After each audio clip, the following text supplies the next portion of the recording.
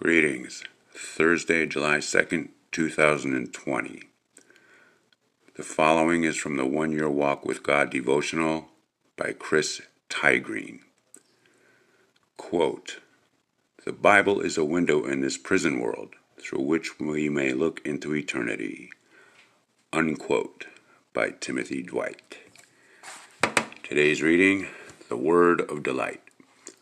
Oh, how I love your law. I meditated on it all day long. Psalms 119:97.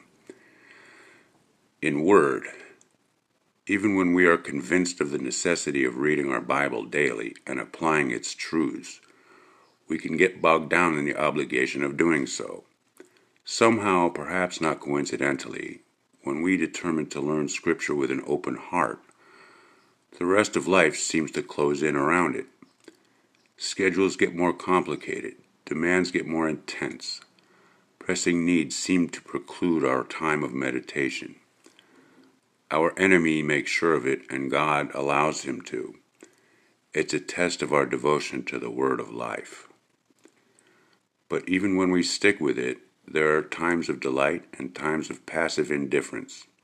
It's human nature. What thrills us one day can often bore us the next, even when the subject is something as substantial as God's Word. What are we to do? How can we maintain our delight in the Bible? Perhaps it is a matter of perspective. We can easily come to view the Scriptures as irrelevant relics of a different age, one that has little consistency with an era of global multiculturalization and technological marvels. We need to remember that the human heart and its relationships are essentially the same as they were thousands of years ago, steeped in self and sin and prone to conflict and dissatisfaction. Indeed, if you see the Bible as a collection of ancient writings, it might impress you, but it will not change your life very much. If, however, you see it as the vessel that holds the deep mysteries of God, the keys that opens life's secret ways, it will have amazing transforming power. The Word of God could do no less. It breathes life into dead souls and causes all that was stale and stagnant within us to flourish.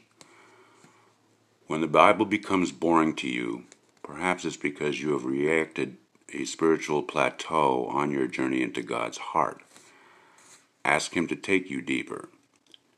It's hard to imagine any good father would reject such a request from his child, least of all ours.